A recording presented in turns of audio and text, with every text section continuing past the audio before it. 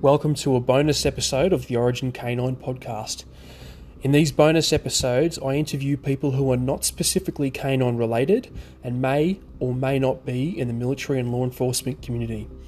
These guests are just as motivated, inspiring and authentic as my regular guests. For all my canine industry content, look for the numbered episodes. I hope you enjoy what follows.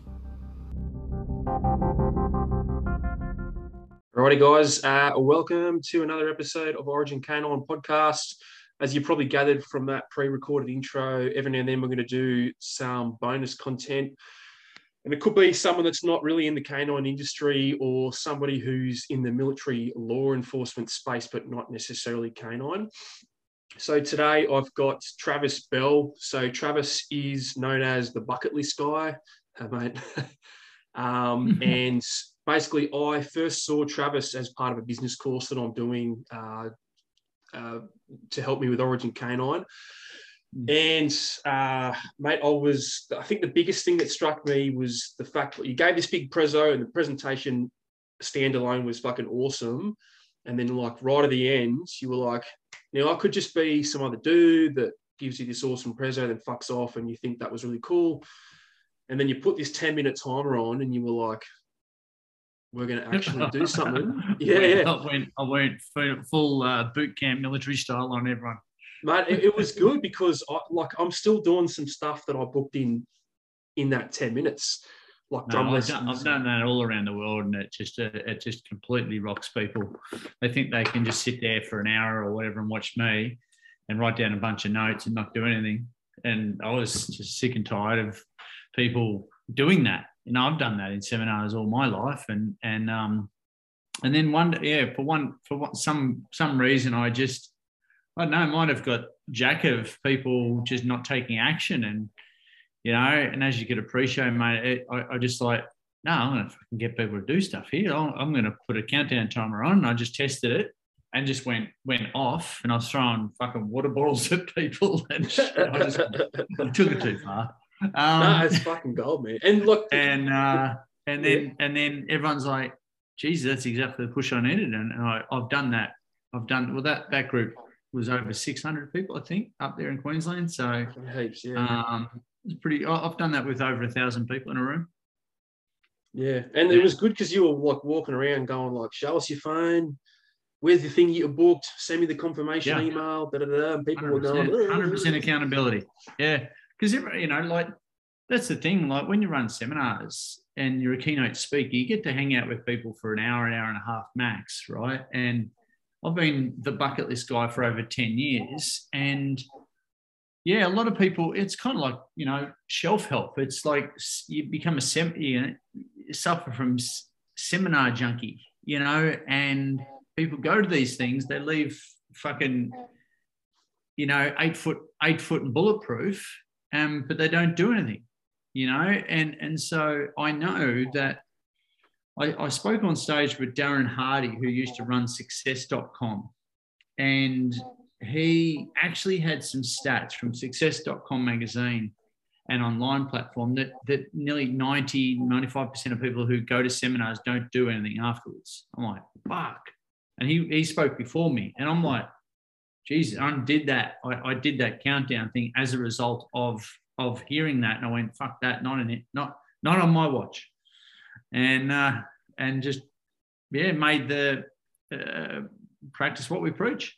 Yeah, no, that's why it stood out, because it was exactly what you said. I could have just sat there and be like, "Oh God, had this great guy last week did this presentation. What was it about? The bucket list guy. Oh, cool, yeah, nice. I seen the movie. Yeah, no shit."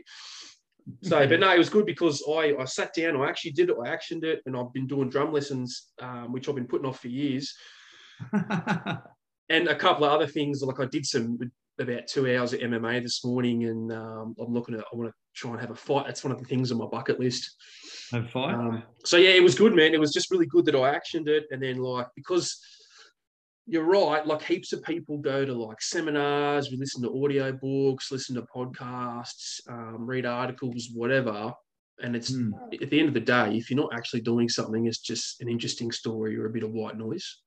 Yeah, and totally. And it's even worse, when you're a speaker, and hopefully by now, mate, you know me well enough to know that I really actually want to help people. And you can stand up on stage and have the people giving you a standing ovation and make yourself feel real good. That's just ego. It's like, yeah, great. If I don't actually impact people's lives, what the fuck am I doing? And that's the shit. I hate it when people call me a motivational speaker. Yes, I've got to motivate people. You motivate people, great. But if you motivate an idiot, well, you get a motivated idiot. And but motivation, doesn't last. You've got to really inspire. You've got to disrupt. You only get an hour. To think that you can actually change someone's life in an hour is really fucking arrogantly presumptuous. So you've got to have something that disrupts the current train of thought, the current pattern. And there's got to be some trail on. There's got to be some take home, whether it be an action in the room like I did, or they jump into a coaching program, or they buy a book at least, and then they can continue the journey. And, having all these kind of things in my expert ecosystem, I've always been consciously aware that, yeah, I get to hang out with a person for an hour or whatever during a keynote presentation. To think that I'm going to actually change someone's life, it's pretty presumptuous.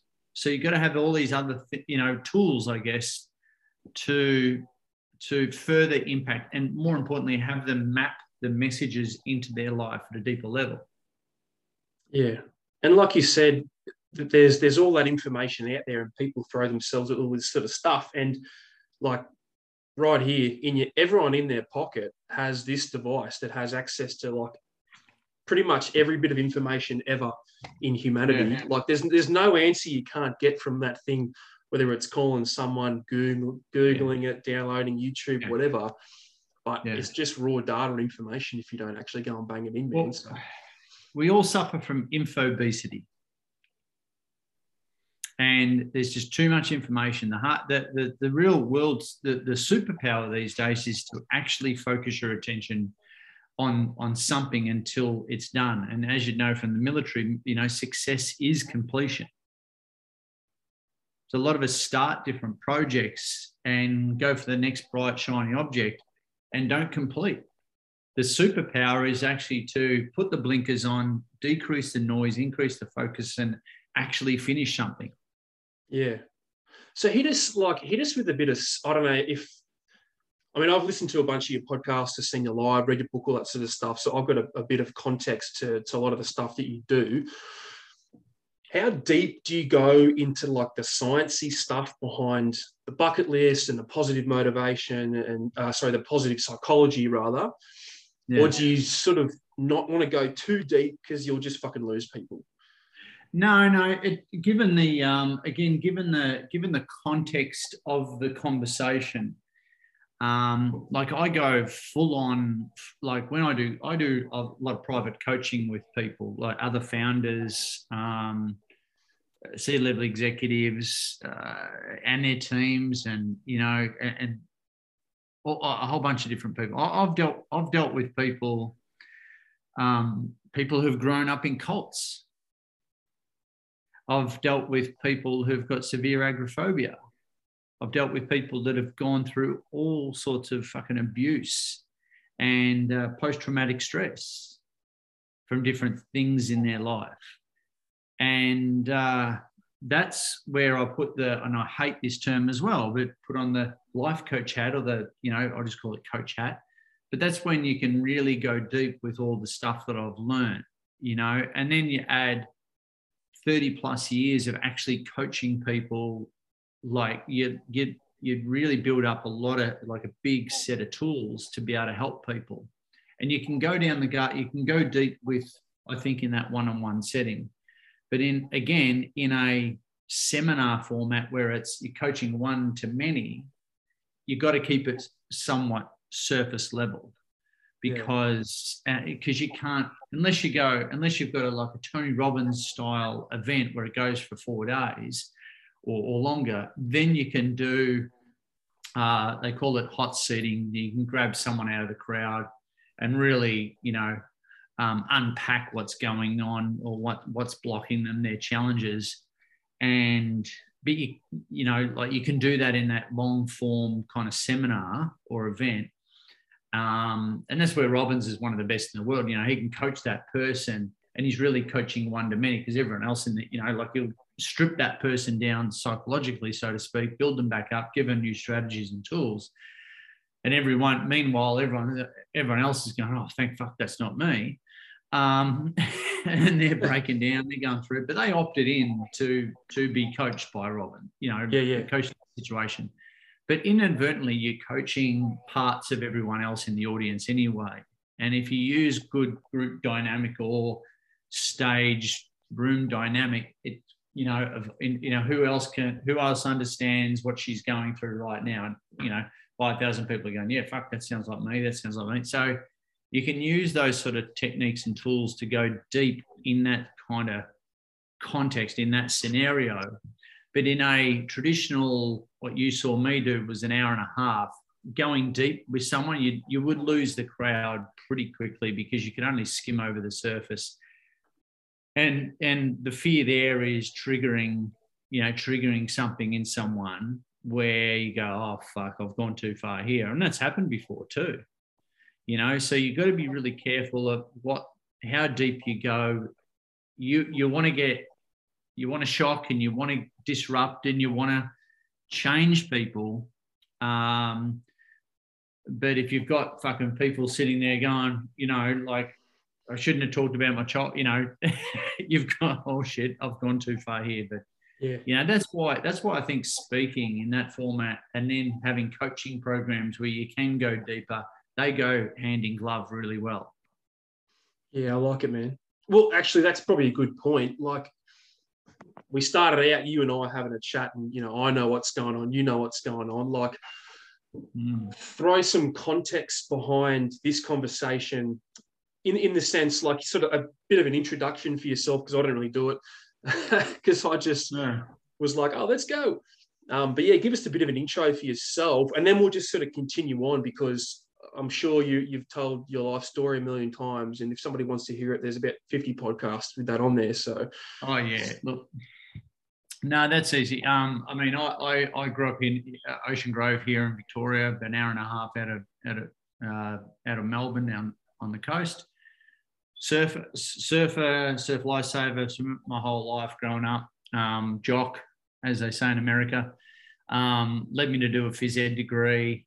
I think it was about that time I was going to go in the military as well, but went to uni, and I did, in my third year uni, I started personal training, and this was in the early 90s. So I started PT really when there wasn't an industry in personal training. I was one of the first personal trainers in Melbourne, let alone Australia. And I started with one client. It was in the third year uni. There was a guy who, my strength and conditioning coach, he was training. He came in to teach us at uni, and he was training some really wealthy people around Melbourne, around Toorak in Melbourne. He was Daryl Summers from Hey Hey It's Saturday. Yeah. He was Daryl Summers' personal trainer. I'm a country guy, country boy. I'm like, oh, that's a rock star to me, Anyway, and then he said, oh yeah, no, I don't get paid $200 an hour for it. And I went, oh, now that's interesting. And so work at a gym, personal training. All right. Anyway, I like leverage.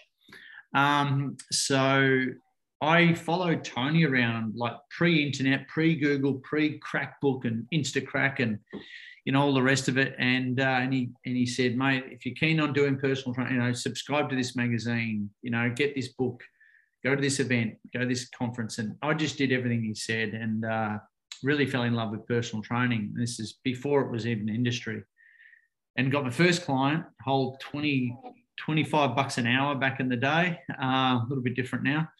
And I started working with one client, built that up to tens of thousands of clients around Australia, over 2 million personal training sessions. Had first of franchise personal training studios in Australia. So I did that, and basically because Tom, that someone said, you can't franchise personal training. I said, all right, fuck you. And I did. A year later, I did it. Sounds like someone else I know. Yeah, tell me something I can't do and I'll fucking do it. But so I've never had a job, in my life. I was a kid swimming teacher for beer money during uni, but that was about it. But I've had no sort of official job. I started my first business, so I grew that, and I did that for 20 years. And the internet came on, and the whole, that whole world changed.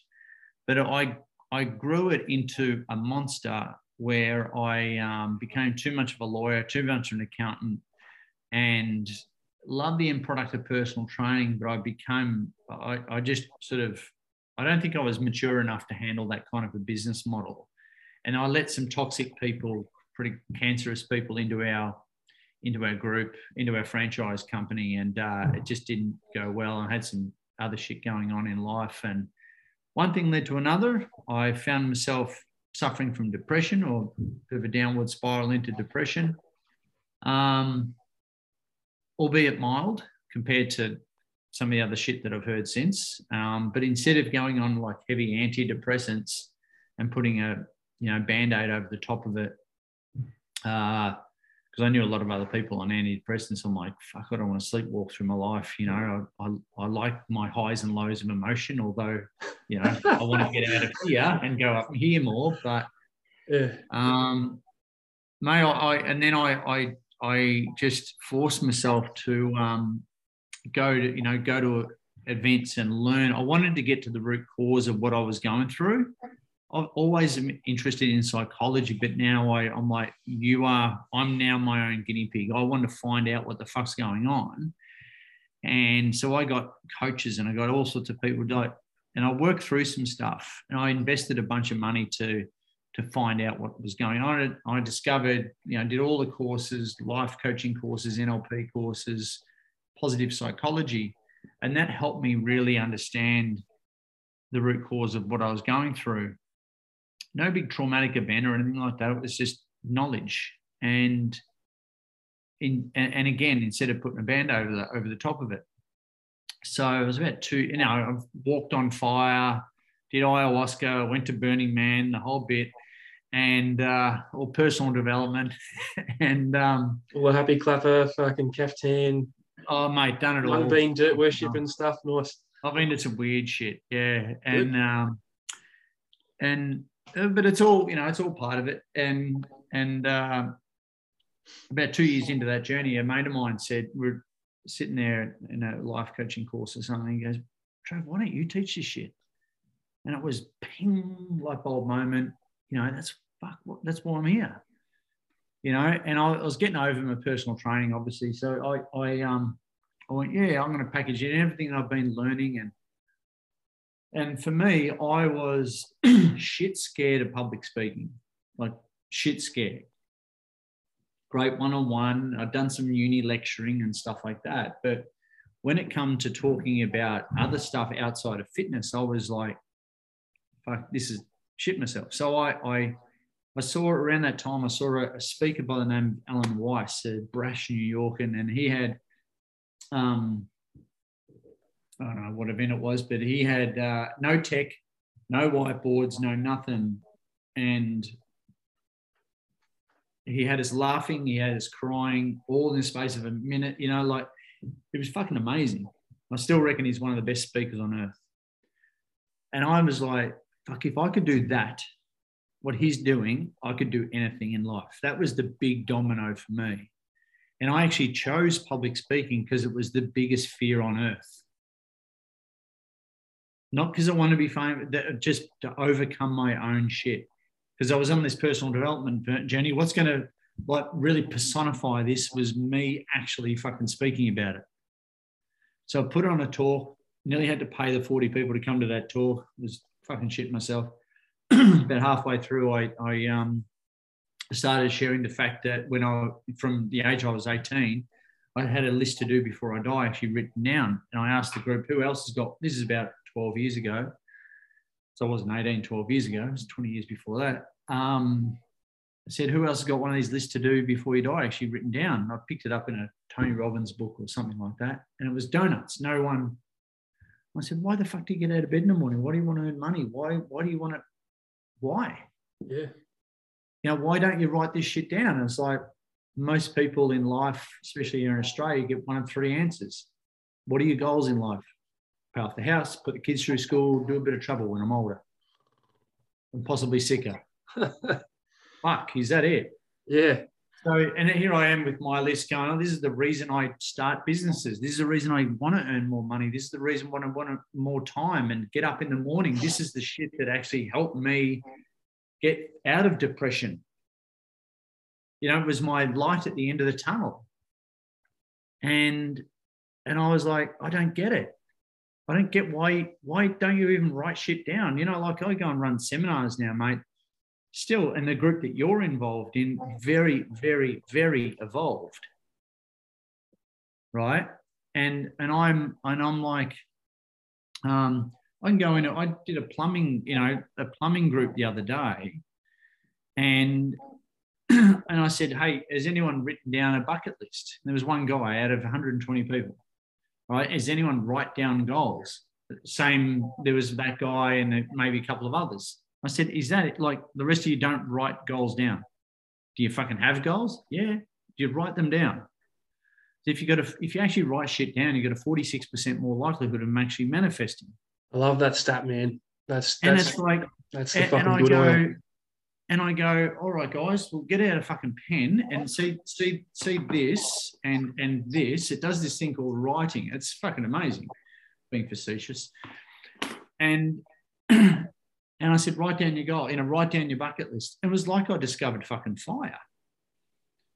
You know, it's like, oh my God, you know. Yeah.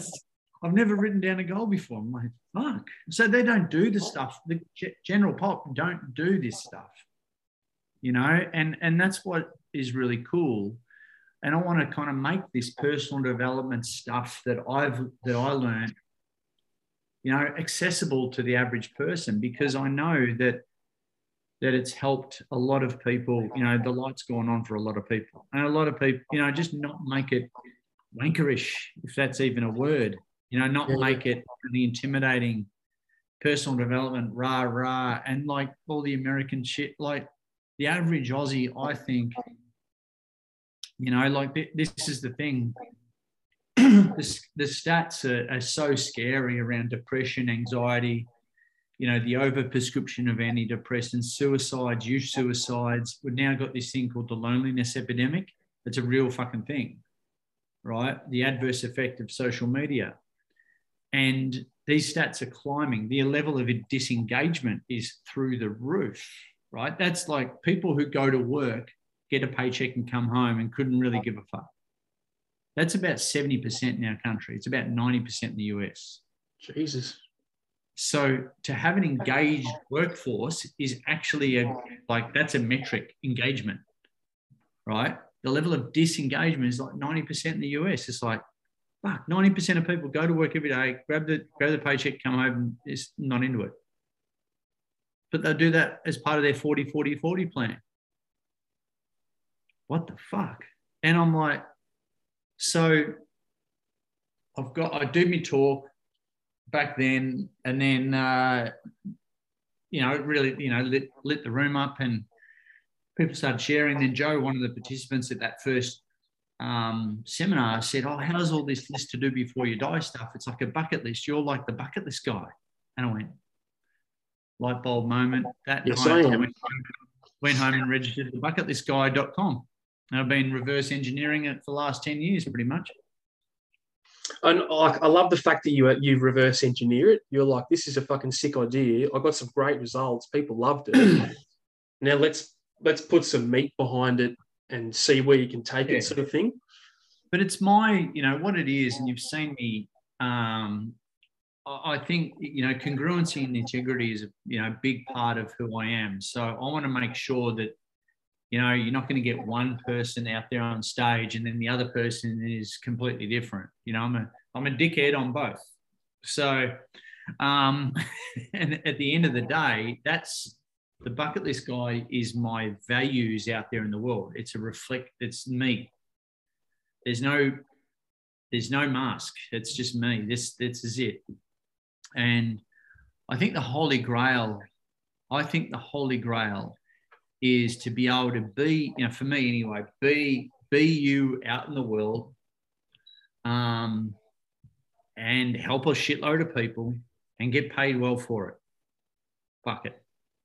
A lot of people can't say that. And that's what everything that I've done around the bucket list guy has happened by design, not by luck or circumstance. It's just all, I created it all.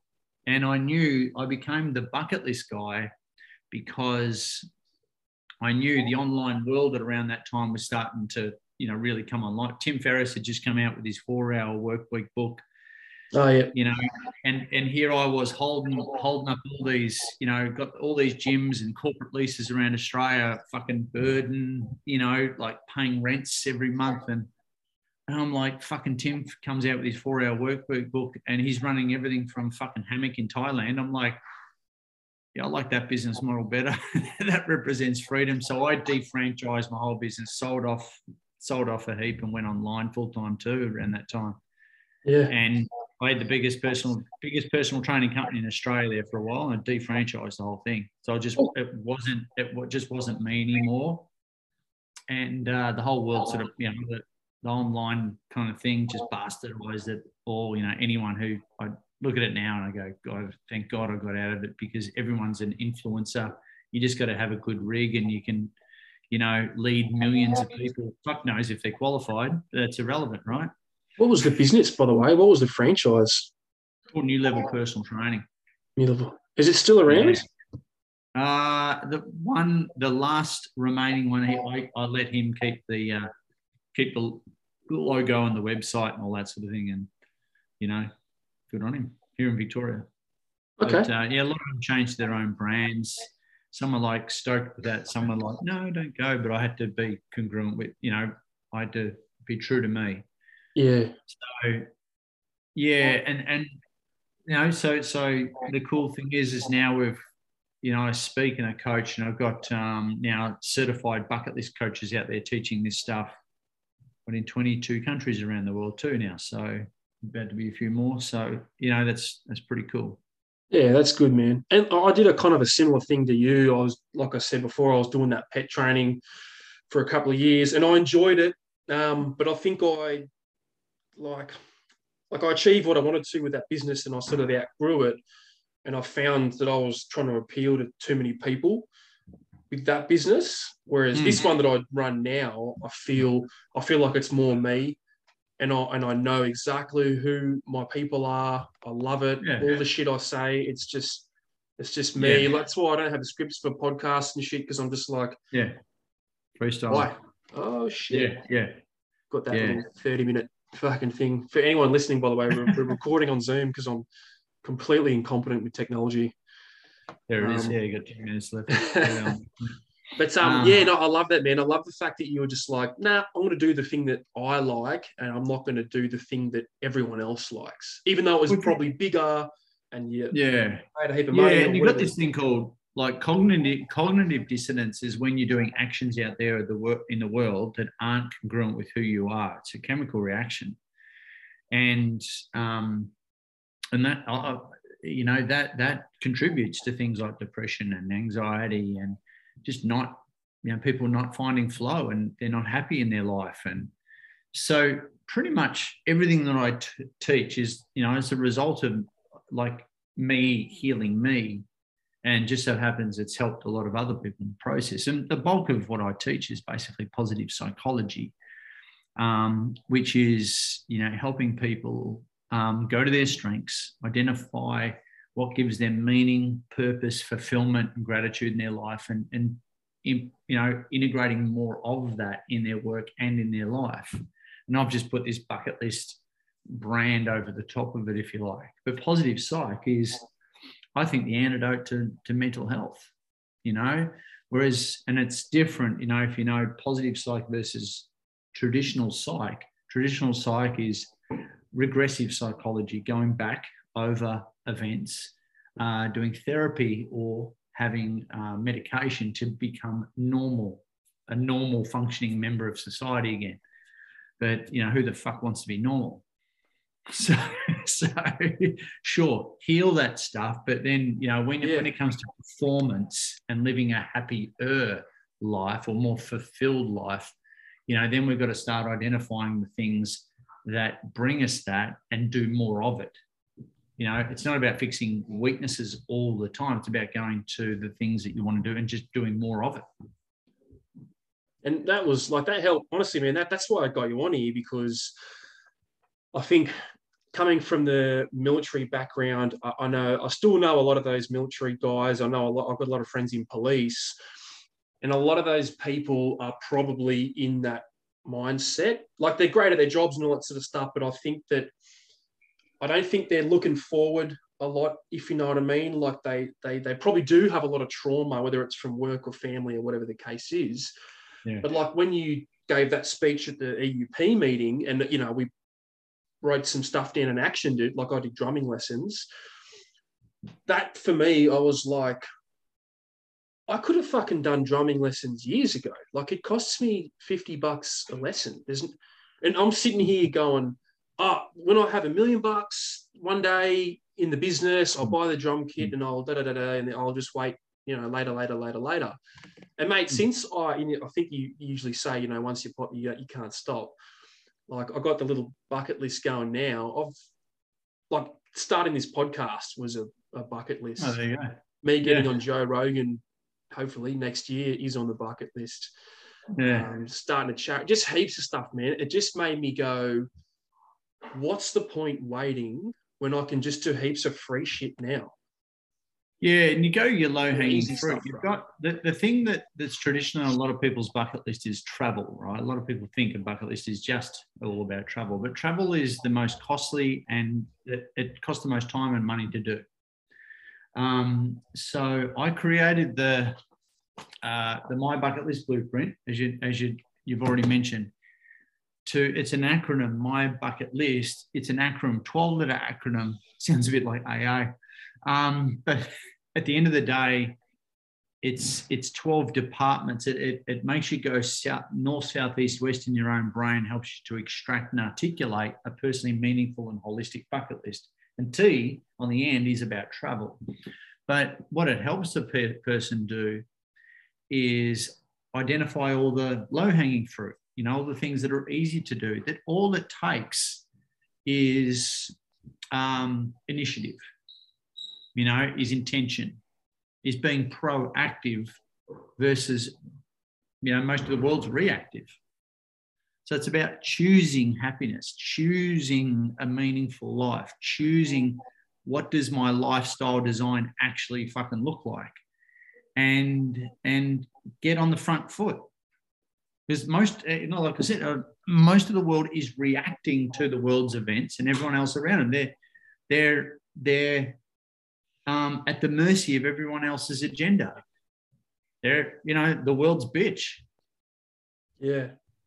And so if you get on the front foot and you intentionally put some intentional design, being intentional is really what it's all about.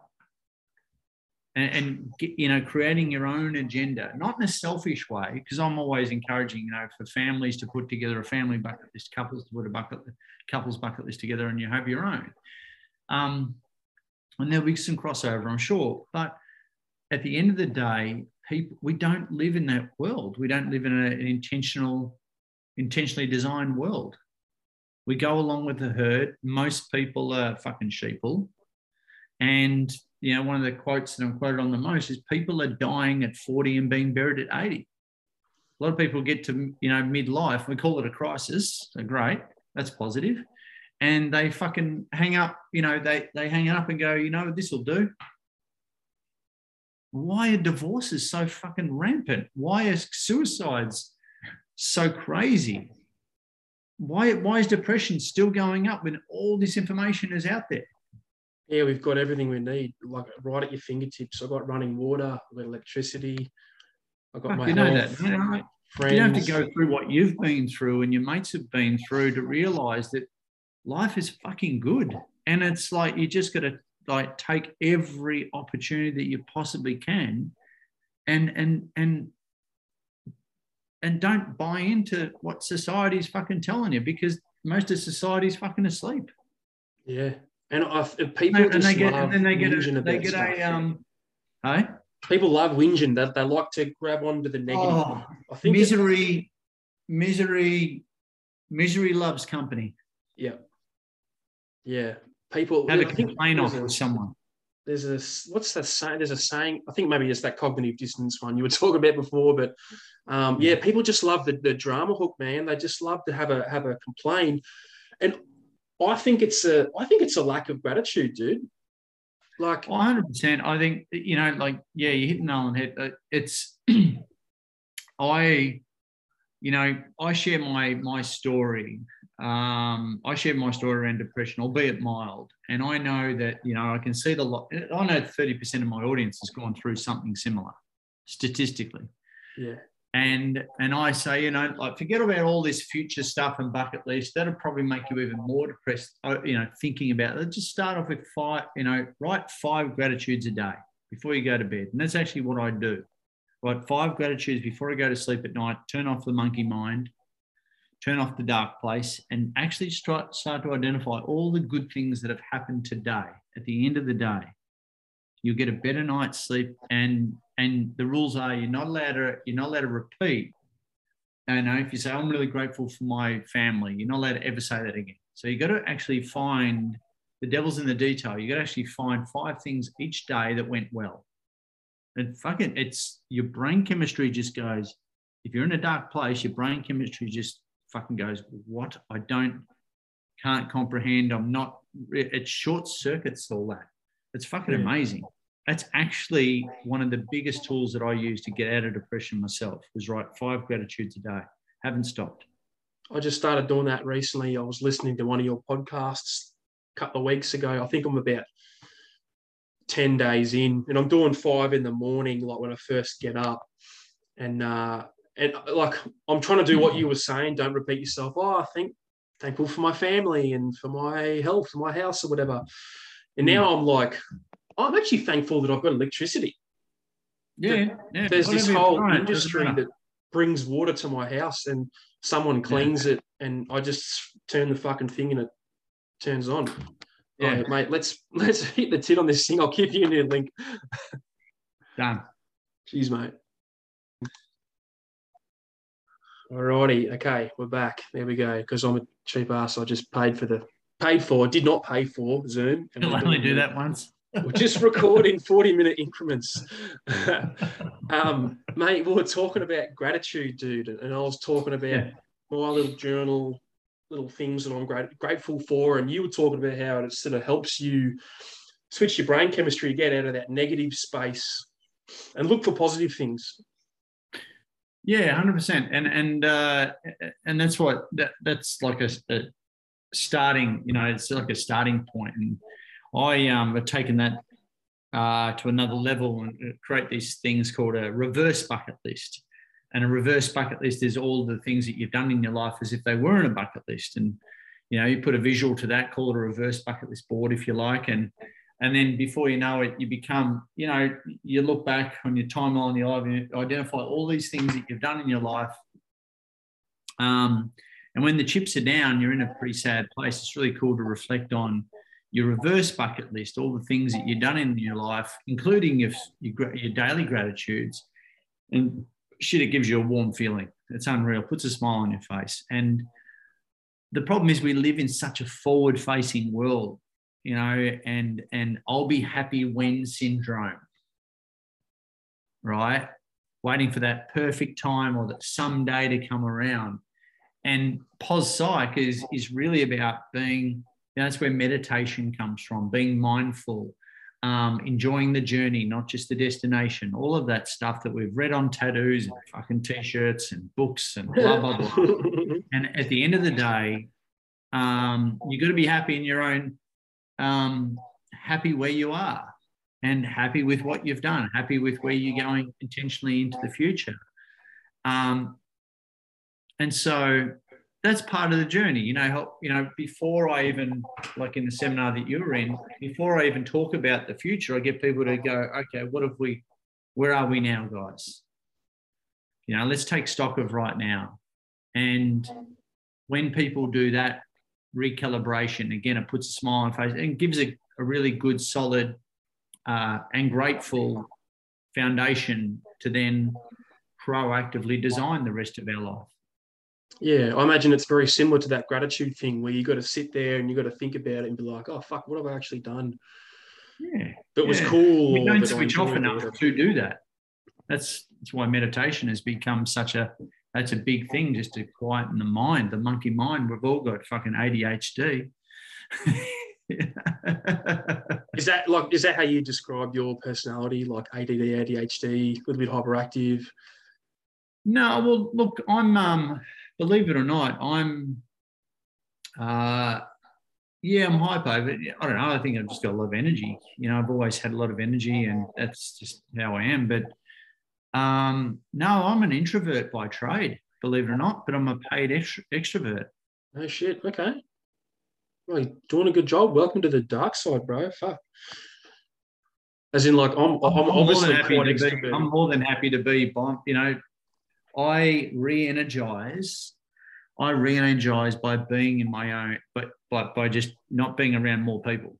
I re-energize and refuel, so to speak, just being alone. Shit, mate, I'm the complete opposite. Like sometimes, not so much now because I've done a lot of work around being comfortable alone, that sort of stuff. But fuck, bro, for years, if my ex-missus went away or whatever, I'd just be pacing up and down the house. Not like in a weird sort of way, but I'd just be pacing because I wouldn't be comfortable sitting there. I'd need to go out and be with people. I need someone to laugh at some dumb joke that I made. Like, yeah, I'm a pretty, I guess, a pretty deep thinker, and I need time to.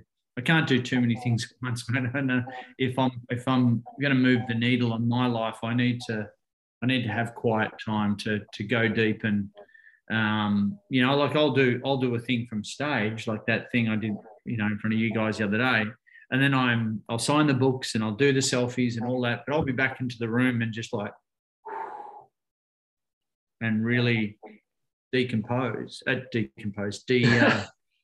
is that? Decompress. I think we are all technically decomposing as well. So you're also pretty much.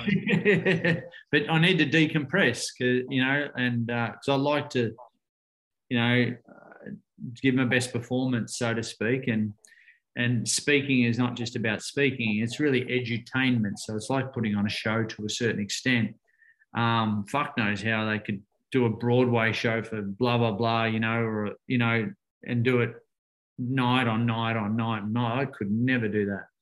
Yeah. It takes way too much out of me. And so, but I like, I know myself too well these days, and I know that I need to just decompress for a little bit afterwards, and then I'm back.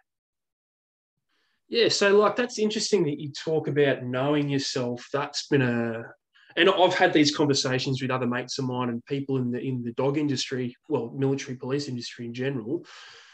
Huge realization for me was getting to know myself and being okay with that. Because I'm probably a bit similar to you. I'm very extroverted naturally, but I can be quite hyperactive and I can be a bit too much for some people.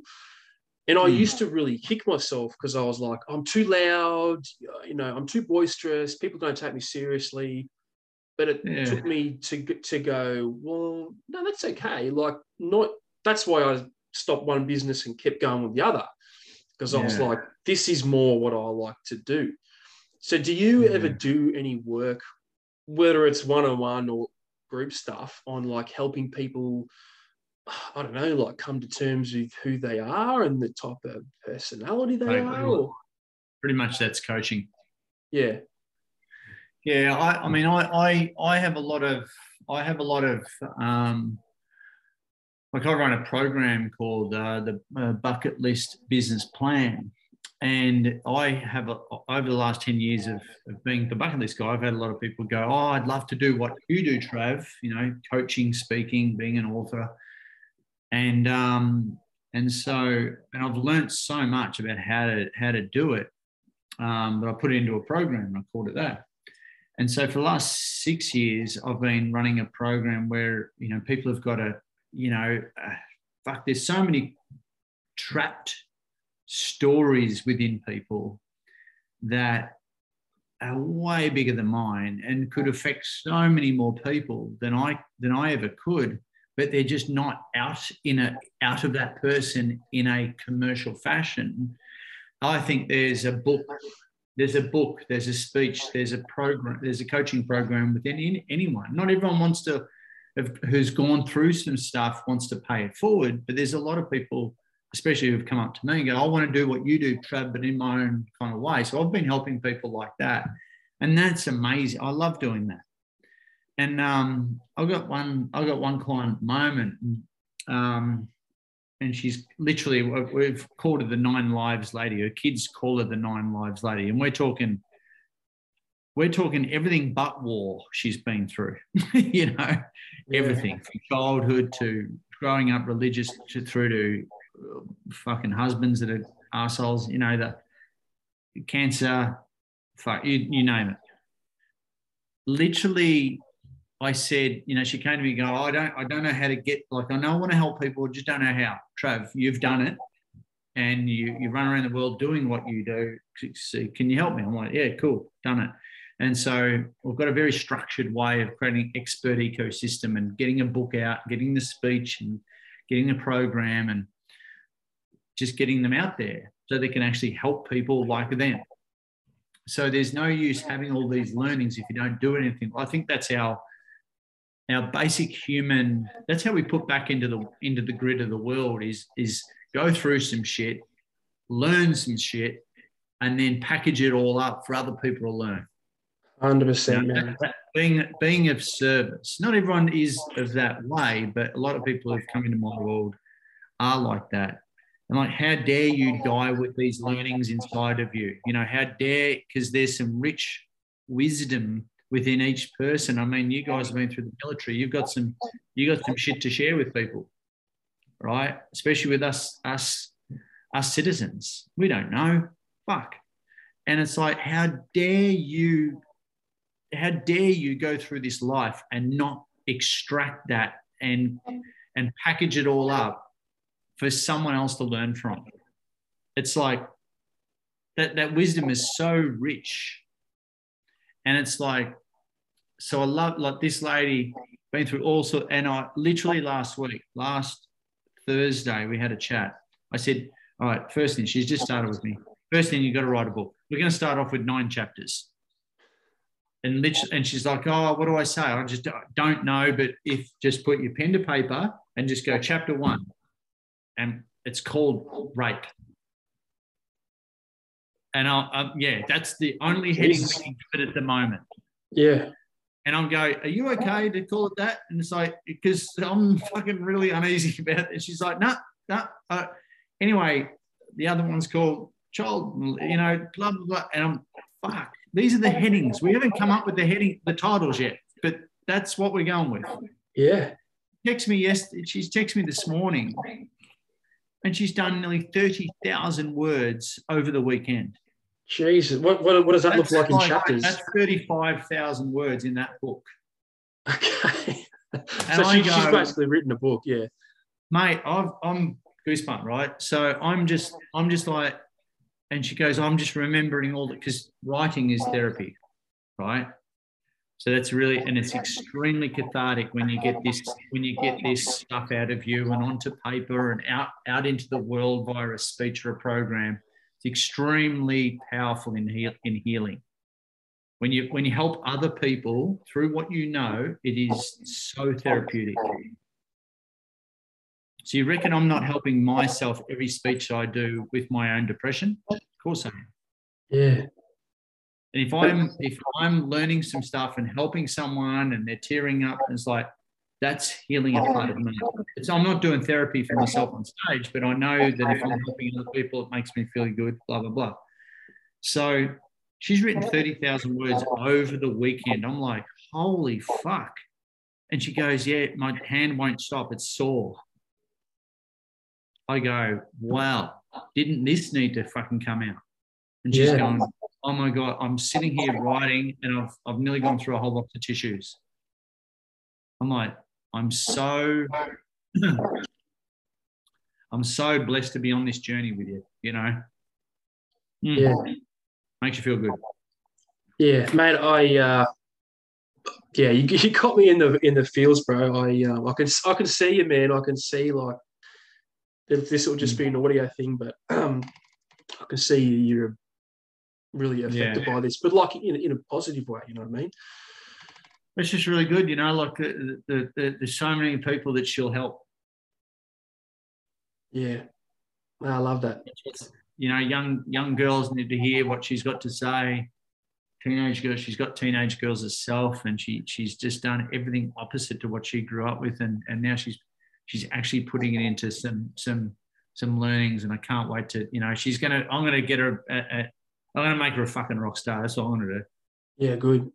Is that on your bucket list? Like, does stuff like that go on your bucket list? It doesn't need to because you're just going to do it anyway. But... No,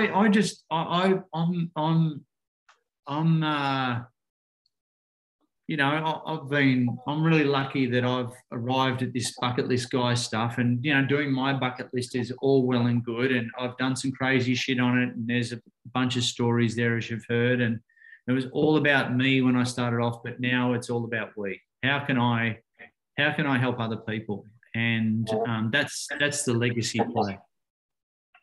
Yeah, I love that legacy piece, man. I mean, slightly sort of regressing to that my bucket list acronym.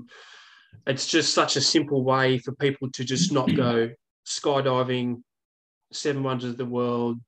It's like I did that in the first year of becoming the bucket list guy. I did all the stupid shit that, you know, got dared to do stuff from mates and blah blah blah, and still getting through the 7 wonders of the world and all the travel stuff. That'll all happen. I mean, I've got another client that's actually we've written a 10-year bucket list plan, and he's got 350 things on his bucket list. And he's literally we've put together a 10-year bucket list plan and a bucket list budget. It's psycho. You should see this guy. And I'm like, I think he's going to get a videographer for it. Yeah, mate, I've got a guy like that lined up. Now that you've mentioned that, I'm like, I'm going to fucking speak to that dude. But like that, I love that you're not sitting here going, and then I went skydiving and I did this and I ate this hot chili pepper or whatever. You're talking about the stuff. Like it's a human connection thing. It's that healthy piece. And Matt, that's why I do the podcast, because I don't want to just get on Tell Mad Worries. That's cool too, but I want other people to come on and tell me their story and then help other people. And then I'll probably do more of my own stuff these days for just social media, you know, do your own stunts for social media. And that's what I'm telling all my bucket list coaches too, like just keep living your list. And so like I did one the other day, and not the other day, a couple of months ago, and it was a stand-up comedy gig. But fuck, you're not funny, Trav. Yeah, I know, but I did it anyway. And the point being, that was on my list for over 8 years, and I was just like, oh no, I haven't. You know, I got too busy. You know, I got all this travel stuff, and it was fucking bullshit. Anyway, I did it, and I put it up. I put it up on. It's on my YouTube channel and stuff. And it was 5 minutes, and I'm a TEDx thought leader. I'm a TEDx speaker. I'm a keynote speaker, and doing 5 minutes comedy scared shitless. Yeah, because there's only one outcome that you want, and it's laughter. If you don't get it, Netflix hasn't called yet, but you know we're getting there. But yeah, I was super scared. So I'm still finding stuff that. I've got a lot of stuff that I haven't done yet. And I'll get around to it. I've got the means to do it. I travel all around the world, and that stuff comes quite easy. But it's really being able to help other. You know, I love helping other people. It's my highest. You know, apart from my health and family and stuff, it's one of my highest values. If I'm not doing that en masse, I don't feel like I'm contributing to the world. Yeah, that's so good.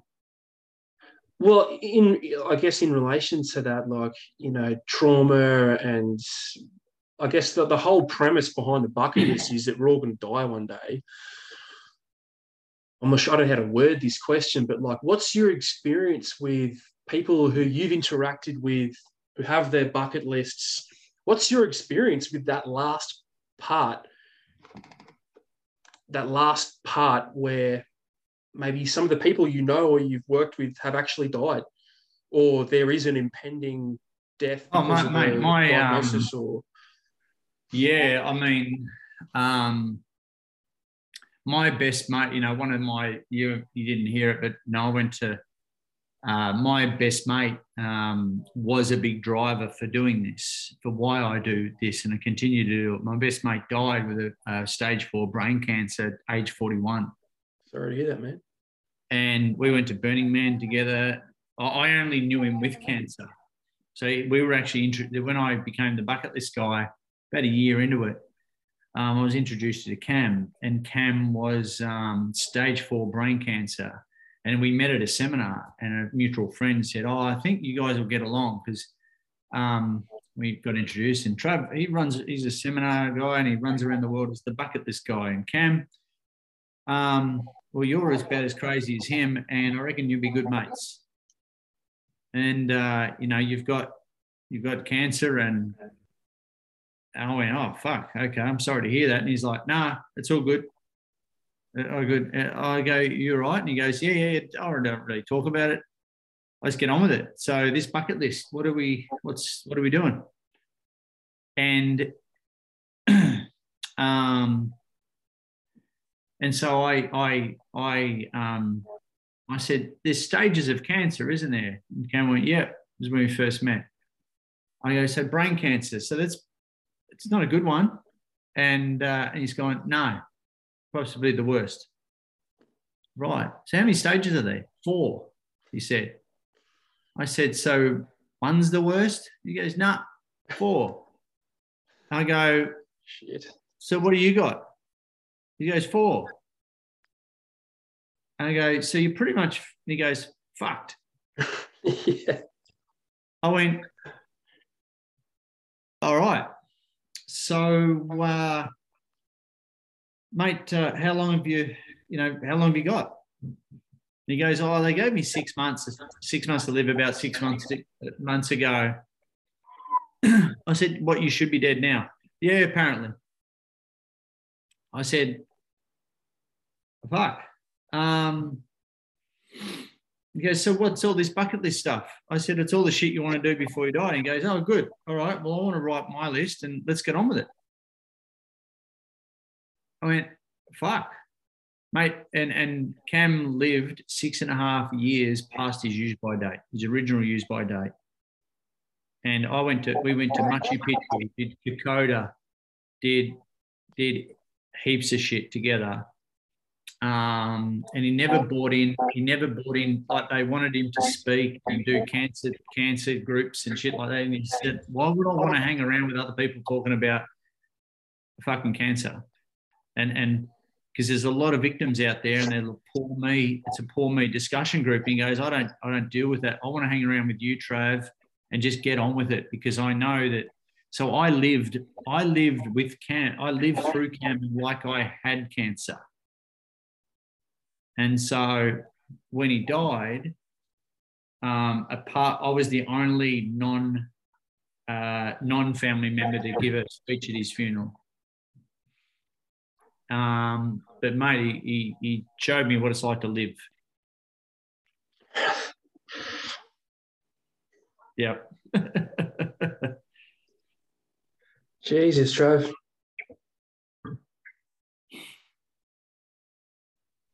Yeah. That's what it's all about, mate.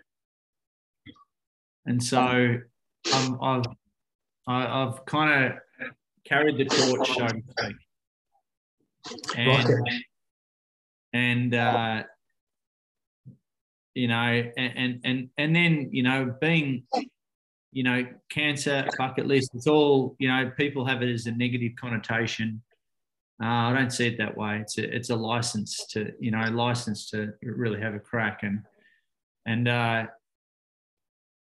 but mate, there's so many examples. There's too many examples. Everyone's got. Remember that exercise. Raise your hand if you know person who's diagnosed or died from cancer. I've done that in rooms of 2,000, 3,000 people in different parts of the world. We, 3,000 people that put up their hands and say, yeah, I know people who've been diagnosed or died from cancer. Right? How many? And then you've got people putting up fingers, 10, 5, etc. So, fuck. All right. Well, how many of them made their 80 years, which is the average age of death? It's like, no one. No, if this isn't a fucking wake-up call, I don't know what is. Yeah. So I say, that's the wake-up call. And I can't give you more than that virtual cancer diagnosis. Yeah, I mean, look, we've all got a diagnosis, mate. It's going to happen at some point. Yeah. And that's why I love your message so much, because you've just got to fucking grab it by the balls and go, I'm going to die one day. I could be an old man surrounded by my family, or I could be 25 years old with brain cancer, or however old your mate was, so... Yeah. I've got to accept that. There's too many reminders around us of where life's been cut too short. And I guess in the privileged position that I am, I've got a lot of those fucking reminders every day from people. Like I've got, people say, oh, I've got, Mako's cancer and bucket list and bucket cancer. And I'm like, I hear it every day. I'm like, that's why I thank you for motivating me. Yeah, man. Bro, that's heavy, man. That's super heavy. This will only be on audio, but got to release the video of you crying. Sure. Come on. Both of us crying, let's be honest. That was but I mean, look, that's I guess there's a beauty in that, and if you're listening, watching this, that's you as well. Two grown men tearing up. Yeah, and that's why I love this. I don't give a fuck. You've seen me cry on stage. I'm beyond caring. The older I get, the less I give a fuck. Yeah, and look, mate, because with the stuff you talk about and the topics you discuss and the end state of where your bucket list is going to be. I mean, there's a lot of emotion attached to that, man. And if you didn't cry, then it'd be, I don't know, it would be a little bit disingenuous, not human. Yeah, exactly. I've been. Everyone was in suits. It was in the Park Hyatt in Melbourne. It was a business breakfast for CFOs, publicly listed company CFO, and I was doing my thing and running around and getting, I had roving microphone. One guy got up in the middle of my seminar, just unannounced, and said, "This is shit, and you are full of shit." Full on. He grabbed the microphone and said it too, so it was extra loud. Yeah, nice. I'm like, yeah, cool. He's obviously living his best life now, is he? No, well, there would have been a reason. Having done, no, I triggered something. Yeah, and it was his wife. Like, I went over to him and said, obviously I'd said something.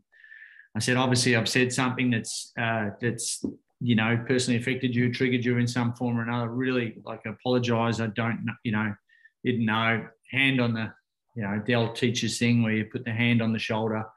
I said, look, love your opinion, and I reckon if I asked the room, am I full of shit, and is this shit? Maybe there'd be a couple that would join you on that. Who knows? But you're just brave enough to say it, and I had some fun with it. But I said, would you mind, sir? I love your opinion. Thanks so much for sharing. Do you mind if we have a one-on-one at the end of this, and then talk about why you come to that opinion? I'd love to know. And we had a chat afterwards. We hugged it out because his wife was going through chemo at the time, and it was raw, and and it was. But I know that's the fine line that I dance on when I'm talking about this stuff. But if you're going to change someone, you've got to go there. You got to not deliberately to try and for shock value, because there's got to be follow up. But you know, I see that as my responsibility as a speaker, as a thought leader, to you know, if we're going to hang out for an hour, I want to hit you between the eyes and get you to fucking think. And you can turn around and go, oh, that guy, you know, I'll leave my seminar and go, that guy was an arsehole, but fuck, God, yeah, but what he said, fuck. Got me thinking. Yeah, and you just have reminders like that constantly, and it would, surely that would invigorate you too. Like, you'd be like, wow, like I got this really acute response from this dude, and I know that it didn't just come from nowhere. And then to go and have this D&M with this bloke, eventually hug it out, you'd be like, man, that's nothing. I could go on and on and on. I know this podcast is limited in time, but mate, I've had people in the audience on Suicide Watch, you know, and but heaps of stories. Yeah, I bet. So this young girl was too shy to come up to me after a seminar. Was down here in Victoria, and she sent, it was for a recruitment company or something, and then she sent me this big long email afterwards, going, you know what, I'm right now. For some reason, I wasn't going to come today, and I actually thought about coming myself this morning. And I went, fuck. I've tried before. I'm on the, you know, I've had run-ins with the piss and drugs, boyfriends punching me up, fucking the whole bit. And for some reason, something got me there today. I don't want to be here. And I was going to say, I was going to shake it. I was going to meet you afterwards, but I thought, no, I had to go home and think about it. And I'm like, fucking hell, you know, you could just be there, you know, at the wrong time, not the right time, but at the wrong time, and just too much could have triggered her to just do something harmful. And I said, you know, she got home. She said she got home, and instead of doing something, I wanted to send you this email. I really needed to hear that today. And it was kind of like a switch went on, the light went on, and I've written down my bucket list already with the blueprint and everything. And I've got 5 things, and I just responded back like straight away, going like this, fucking clearing the bloody hell. You know, where is this girl? I want to hug her. Just fuck, where is she? And I said, all right, her name was Amy or something like that. And I said, have you got just 5 things? All right, by the end of today, you've got to have at least 30 things for me. Just thinking, fucking give us something to look forward to, make her accountable. And I want you to send me a photo of you writing on your list. You know, just make her accountable. Yep. So she took a selfie of herself writing on her list, and I'm like, yep, sweet. Give me the 30. By 5 o'clock, can you do that? And it was like, you know, 3 o'clock right now. By 5 o'clock, can you do that for me? She says, yes, I will, Trav. Yes, I will. You're a younger girl. And she sent it through, and I go, oh, awesome. Okay, great. We've got a lot of these are all about travel and blah, blah, blah. What's the easiest one of these that you can do? And it was like, I don't know, it was, I forget. What's the easiest, lowest hanging fruit that you can do on this list right now? And she identified 1 or 2. And I said, all right, this week, that's what you're doing. This weekend, like tomorrow even, let's go. And what you're going to do is you're going to send me a selfie from you doing that. I forget what it was. Was I buying a new bike or something? I don't know. I said, can you do that for me? And yep.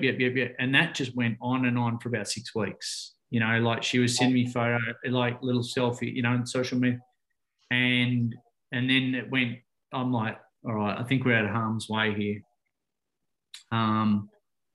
And about a year and a half later, I didn't think about it. I got busy and didn't think about it. And then about a year and a half later, she sent me a photo.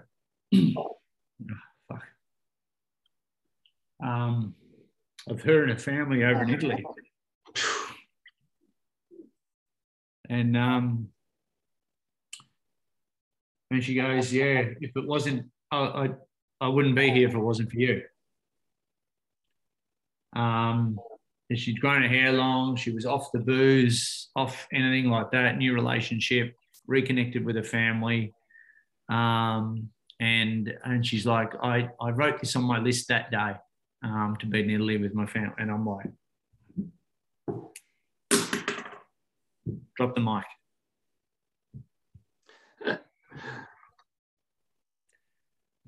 So you don't have to do that many times, mate, to know that you're on a bit of a mission. You'll get that. Yeah. Probably already have. So I'm like, I like those drugs. I'm going to get more of that. I like that, not from my ego point of view, that know that you're actually doing something. You're on mission. You're helping people. Might be big dominoes like that, or just small ones, But at the end of the day, it's pretty rewarding stuff. And I'm like, I've got to do more of that. Right. Mate, I don't know. I don't know what else to say, mate. Apart from, mate, thank you for this, like, overwhelmingly positive message that you put out there. Mate, I don't think you'll ever see the real lasting effects of what you do and the way you affect people. And I think that's a good thing, because it's just, it's so far beyond anything from where you started. It's, you're talking about dropping pebbles in the river, mate. You've just dropped a bomb and it's just shockwaves. So, yeah, and you kind of like, you just stay like, like anything, you just put the blinkers on, mate. With what you're doing, you put the blinkers on and just go all the way. Like what if it feels right, just keep on doing it and just don't go off track. Probably the one of the things that I've been successful on, and why I got the opportunity to speak at Bruce's event the other day, is for I think the second or third time now, is I've just stayed the course, because I'm so congruent with it, and I think in this day and age, when you can get thrown off course and bright shiny object syndrome, and I'm being the worst at that, is just putting the blinkers on for over 10 years, and I'm more in love with what I do now than I ever have been. And it just oozes through too, like it just oozes authenticity, and it's awesome. I really wish that for other people, to get a taste of that, and just put some good out, good news out to the world. Yeah, I think it's a fucking fresh change, man, and it'll really give a bit of a gratitude kick up the arse for a lot of people. Yeah. But also, like with you, like and people listening to, if you're going to help one person, well, why not help fucking tens of thousands? Why not help 1 million people? Like, if you can help one person, why not change the fucking narrative? It's bigger than you.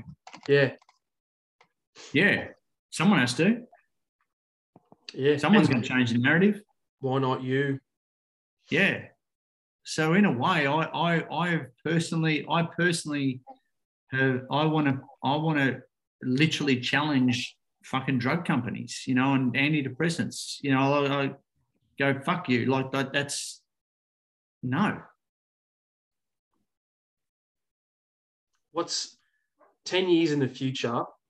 And I kind of want to finish with this one, because the fucking timer's running down. It really ruins, really ruins the mood when you can see the countdown. Take us forward 10 years, 20 years. What's the vision, mate? What's the end state? If there even is an end state, what are we looking at in the future? That's pretty clear, and that I'll still be doing this at some level. I love being able to travel around the world and speak from your heart and get paid. It's pretty cool. Yeah, I'm off to the Caribbean at the end of this year, or one a gig in Dallas, and then a week and a half later in the Caribbean, and a week in between. And it's like, Tracy's coming with me, and life's good. And so if I can keep doing that, that's great. As long as I go to places where I haven't been before, it's really good. But no, it's about building other people, building leaders around the world and creating a movement. Simple as that. Yeah. And let that be I'm restructuring my companies and everything right now to make sure that I leave a legacy. I love that, man. I love it so much, bro. Hey, Travis, man, that fucking timer is really fucking me up. So I'm gonna I'm gonna cut it there, it's dude. Probably a good thing. It's that we could probably talk until tomorrow, mate. So it's yeah, exactly, mate. Look, I think that was I had a great chat, man. I could keep going for hours, dude. But thank you so much, man, for coming on and like, you know, telling us all the stuff that you do and some of those stories, man. I'll tell you what, like, I'm gonna have to hug my daughter now. You give my missus a kiss. So yeah, thanks, man. Your time is valuable and you're doing you're doing the Lord's work, mate. So thank you so much, bro. Make sure you do your thing, mate, and here to support you. I will. Thanks, heaps, Travis. I'll press the stop and the record, mate. Cheers. Thanks for having me on, mate. Cheers, mate.